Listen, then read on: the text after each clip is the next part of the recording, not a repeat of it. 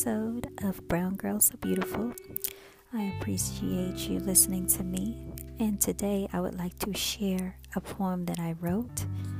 This poem was written quite some time ago, but I still think it is very prevalent to today's times. So I'm going to start right here. It's called The Wilted Rose.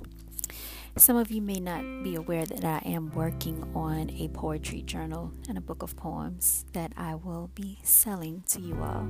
And I'm so excited about my upcoming business ventures. You all know it's taking a while, but I am building step by step, and I'm taking baby steps, and I am living out my divine purpose, and it is a beautiful experience. And I just hope that everyone enjoys the content that I'm putting out. All right, so here we go. The Wilted Rose. The wilted rose withers away under moonlight, trampled upon in daylight. People only notice its flawed imperfections. The fragility of its brittle petals fall to the ground with no protection. The awkward crookedness of its stem no longer stands erect, and so it bends.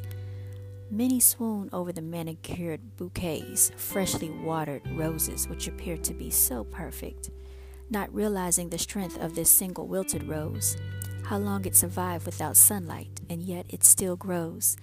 Once upon a time its velvety scarlet petals appeared to illuminate under the stars, leaving everyone in awe.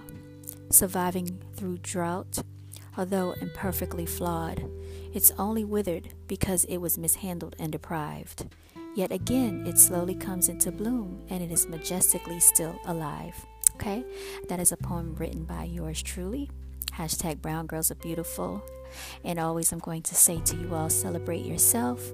If you don't, then who else will? Okay, everyone stay blessed, and until next time, I hope you have enjoyed this little rendition of mine. Stay tuned for Poetry Tuesdays.